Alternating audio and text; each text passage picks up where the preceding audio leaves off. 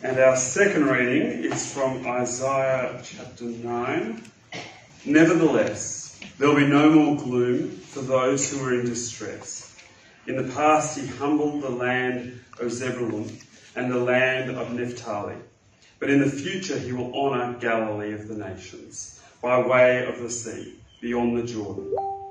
The people walking in darkness have seen a great light. On those living in the land of deep darkness, a light has dawned.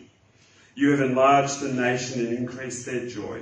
They rejoice before you as people rejoice at the harvest, as warriors rejoice when dividing the plunder. For as in the day of Midian's defeat, you have shattered the yoke that burdened them, the bar across their shoulders, the rod of their oppressor. Every warrior's boot used in battle and every garment rolled in blood will be destined for burning, will be fuel for the fire. For to us a child is born, to us a son is given, and the government will be on his shoulders, and he will be called Wonderful Counselor, Mighty God, Everlasting Father, Prince of Peace. Of the greatness of his government and peace there will be no end. He will reign on David's throne and over his kingdom, establishing and upholding it with justice and righteousness from that day on and forever. The zeal of the Lord Almighty will accomplish this. Hey, if I haven't met you, my name's Pete Stacey, and it is great to be here. One of the highlights of my week through the cooler months of the year is watching the dawn of a new day over the surf every Wednesday morning on our men's prayer walk. Now here's some photos just to get you there from earlier this year. Look at that, spectacular. It just makes you want to join a men's prayer walk, doesn't it? In the middle of winter we start and finish and it's still dark the whole way. But as the days start to get longer, we see the light appear on that horizon, that thin, pale blue, and then it grows and the darkness is steadily pushed back until the pink and orange and red and yellow colours of dawn welcome a new day. And then finally the sun appears and fingers of light stretch out to warm the land and bring this whole palette of colour to life. Are you with me? You've all been there, haven't you? You know, picture that moment somewhere in this amazing creation of the Lord. One of those spectacular morning experiences. When you see those first colours, you know that dawn is well underway. And when they get really bright, you know the sun is nearly there. That was in June this year. And if there's a few clouds around and some interesting scenery, the view really is spectacular. It's breathtaking. Now, our theme this Christmas is light comes in.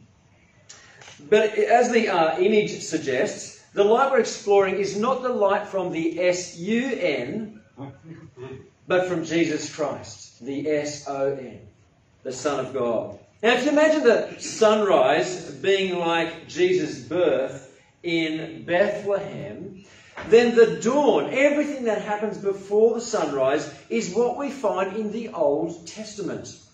All the stories and prophecies and promises of God that pointed forward, telling us He is coming, telling us to get ready. And that's what we're looking at this morning. In fact, this whole dawn metaphor is straight out of the passage that was read for us. The people walking in darkness have seen a great light. On those living in the land of deep darkness, a light has dawned. So today we're exploring some of the wonderful colours, if you like, the colours of dawn in the Old Testament that point us forward to Jesus. And then next week, in all of our services, around Christmas, we'll focus on the appearing of the S-O-N, baby Jesus, whom we celebrate at Christmas, of course. Let's just pause and ask God to help us as we do that.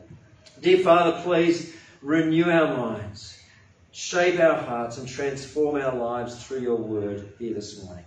In Jesus' name, amen.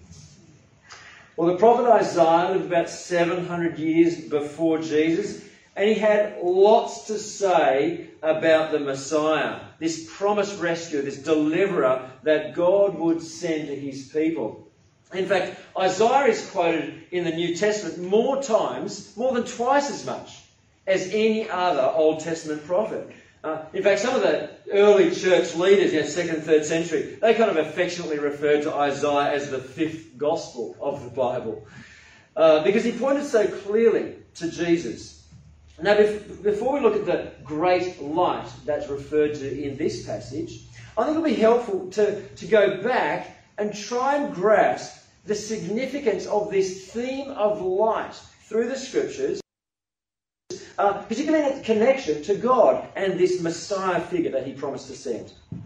And it all starts very early, in fact, the very first chapter of the Bible, Genesis chapter 1, 2nd verse. Look at this. The earth was formless and empty. Darkness was over the surface of the deep, and the Spirit of God was hovering over the waters. And God said, "Let there be light," and there was light. God saw that the light was good, and he separated the light from darkness.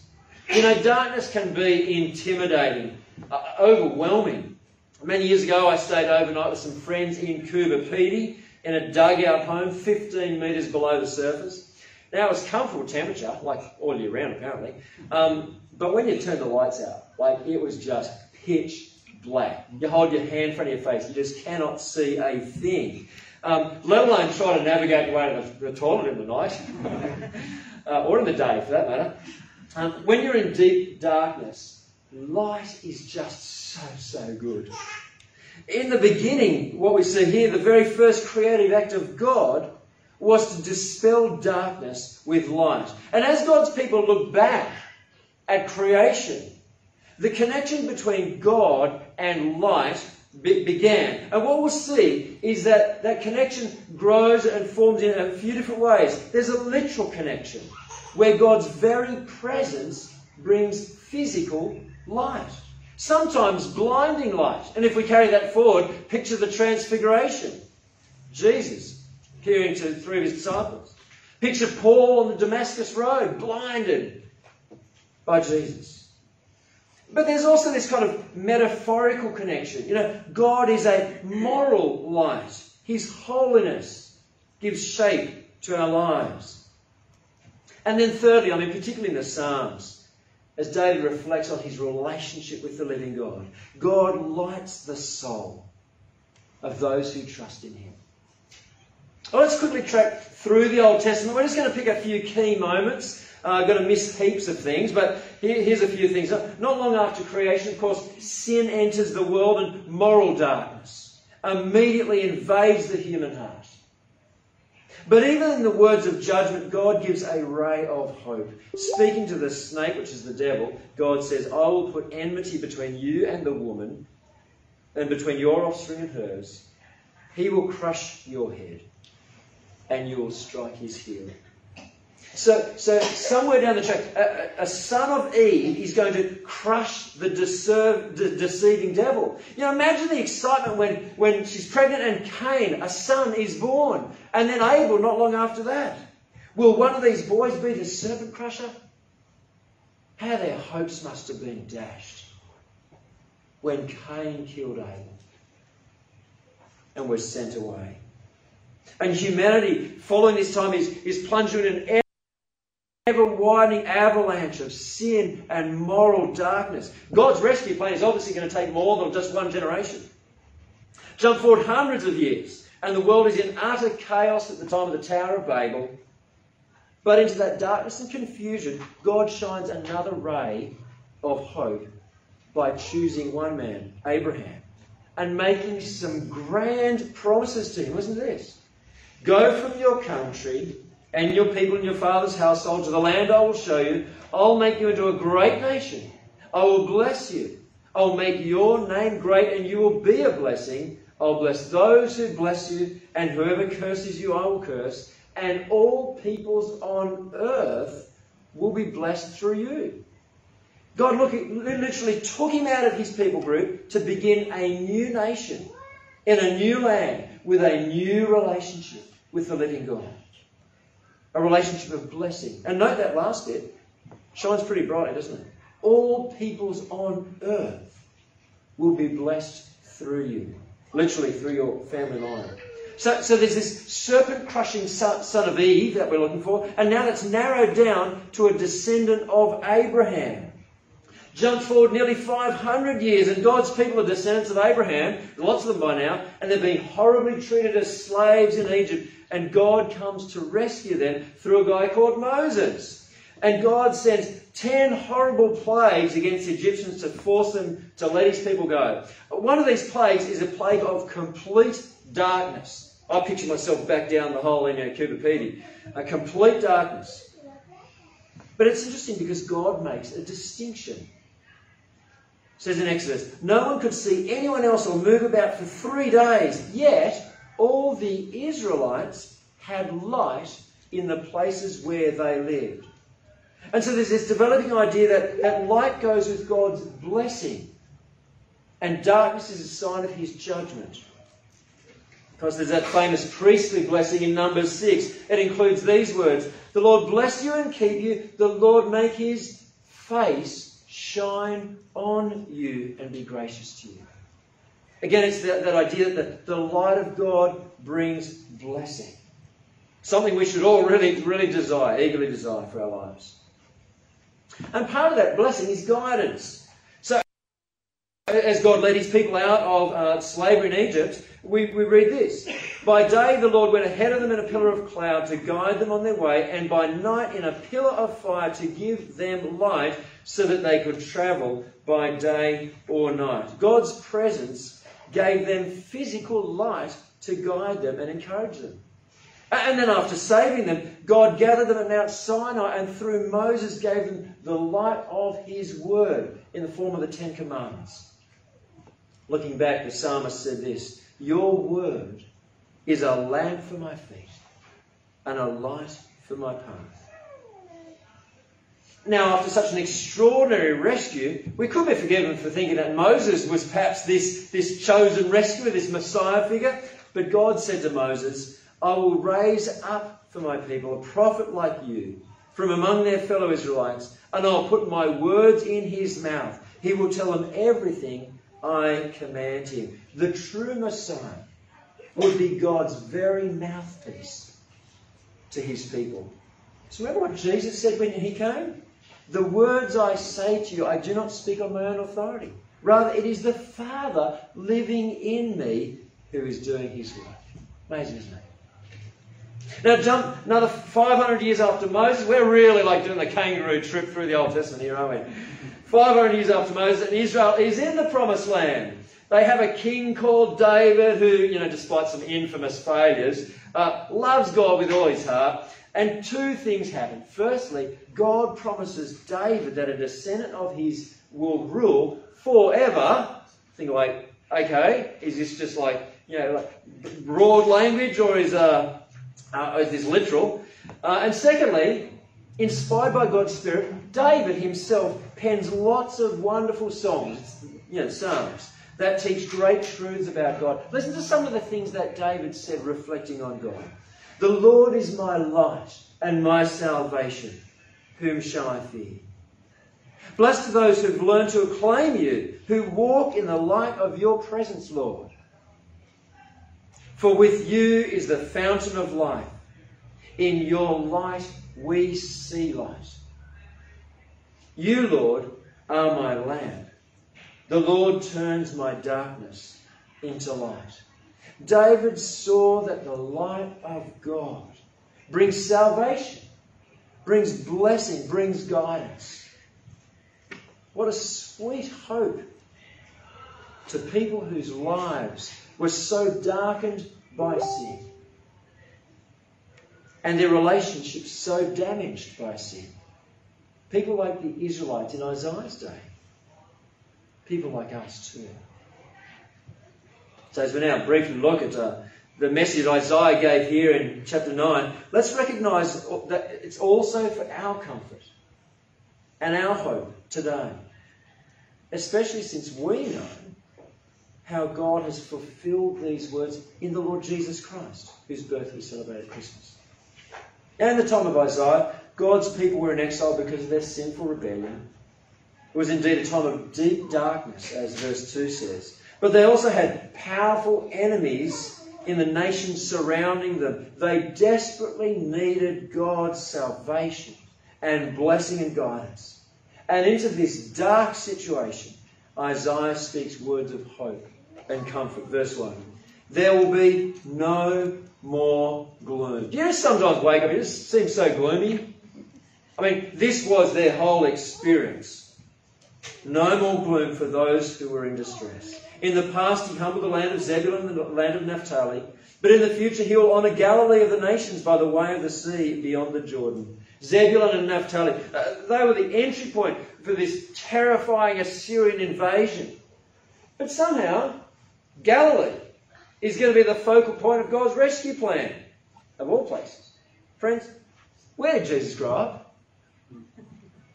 Matthew quotes this very verse in Matthew chapter 4 to show that it's being fulfilled in Jesus. Isaiah goes on to say, and I quote this verse at the start, the people walking in darkness have seen a great light. On those living in the land of darkness, a light has dawned.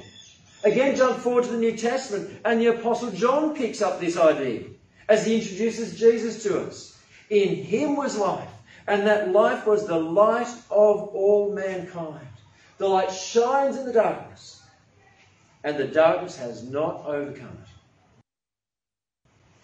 Then in verse 3, Isaiah says that this great light will bring abundant joy to all people. And he kind of illustrates with this joy-filled harvest going on. Now, in the breezeway, of course, there's an abundant harvest of backyard produce. I mean, like, if you want some spinach, I mean, I could talk about spinach all day. There's plenty out there. And if you want some, just grab it. We don't want any left at the end of the day. But imagine, like, blow that out to a national scale. Just this picture of abundance. That's a picture of great joy and sense of God's blessing. That's the picture Isaiah uses here. And this coming light, whatever it is, we're not sure yet, it's going to bring freedom from oppression and defeat. And so in verse 4, Isaiah looks back to a miraculous victory in Israel's history, when a bloke called Gideon defeated the Midianites. Complete miracle, that one. Now, what does that do for the person hearing Isaiah's message? They would have been very familiar with that story from their own history. As we look back, and we see God's faithfulness time and time again in the past, it helps us believe that he actually cares about our present. It helps us believe that what he's promised for the future will come to pass. Friends, I think it's worth taking time to look back even in just our own lives and recognise the gracious hand of God at work time and time again. And be thankful. As we approach the end of another year, I think it's a great time to do this. And this victory that comes with this great light that is mentioned in verse 2 is so decisive and so lasting that verse 5 says, even the very garments of war, they'll be destined for burning. They'll just be fuel for the fire. They'll be no longer needed. And there's kind of victory like this, you might be expecting a description of some mighty warrior to come next. Some Messiah figure riding triumphantly on a white horse with dazzling sword raised in the air, something like that. But what does Isaiah say, verse 6? For to us a child is born. To us a son is given. The day of hope and joy and salvation will begin with a little baby. To those who knew that history in the Old Testament, this would have actually been really exciting. In fact, in Isaiah chapter 7, chapter 8 and chapter 9, we get this prophecy about a child being born who will bring about this momentous change in the fortunes of God's people. And it's all pointing us forward, of course, to baby Jesus. Matthew's Gospel quotes the more familiar verse back in Isaiah chapter 7. The Lord himself will give you a sign. The virgin will conceive and give birth to a son and will call him Emmanuel. This thread of light that's been tracking through the Old Testament suddenly has got very bright in the words of Isaiah. And he was 700 years before Jesus. We haven't time to look at Jeremiah and Micah and Hosea and others who pointed so clearly forward to Jesus. But we do need to do this. Before we finish, There's another surprise in what Isaiah says, and there's a challenge. The surprise is this. The way this great light, this Messiah figure, will rescue people is not through a show of mighty domination over people, but through personal suffering for people. Isaiah later describes him this way.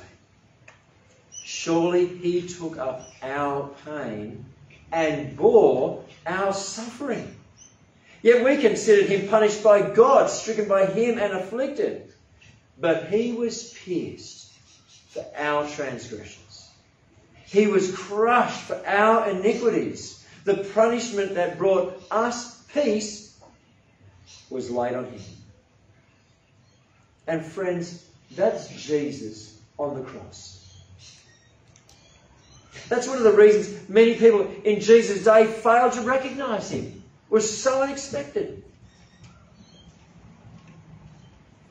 And yet it was exactly what they and we needed most. Someone to pay the price for our sin. And then comes the challenge. The light and hope that this baby brings is not because he's little and cute, but because of his death and his resurrection, he rules. Look at the way he's described in our passage here, verses 6 and 7. For to us a child is born, to us a son is given, and the government will be on his shoulders. He will direct the affairs of the people of the world. And he'll be called Wonderful Counselor, Mighty God, Everlasting Father, Prince of Peace. Of the greatness of his government and peace there will be no end. He rules forever. And look at those incredible descriptive titles. He rules with great counsel and wisdom, with divine power, with never-ending fatherly love and permanent peace. Is that the kind of ruler we want?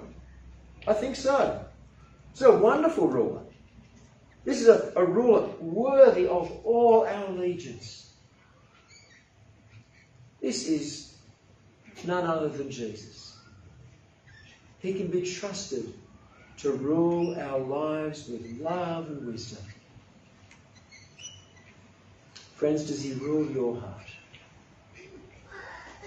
The hope and peace and light and life he offers is only ours when we surrender our lives to him, submitting to his wonderful rule. Because without him, our lives now and for eternity will remain in darkness. Jesus himself said so, and I'll close with these words. I am the light of the world, Jesus said. Whoever follows me will never walk in darkness, but will have the light of life. Let's pray. Dear Father, just as the SUN gives physical light to each day, I pray that the SON, our Lord and Saviour Jesus Christ, will light our hearts, bringing salvation by his blood shed on the cross for our sins, and giving us eternal hope through his resurrection to new life which he gives to all who trust in him. Father, may that hope and light be ours today and always. In Jesus' name, amen.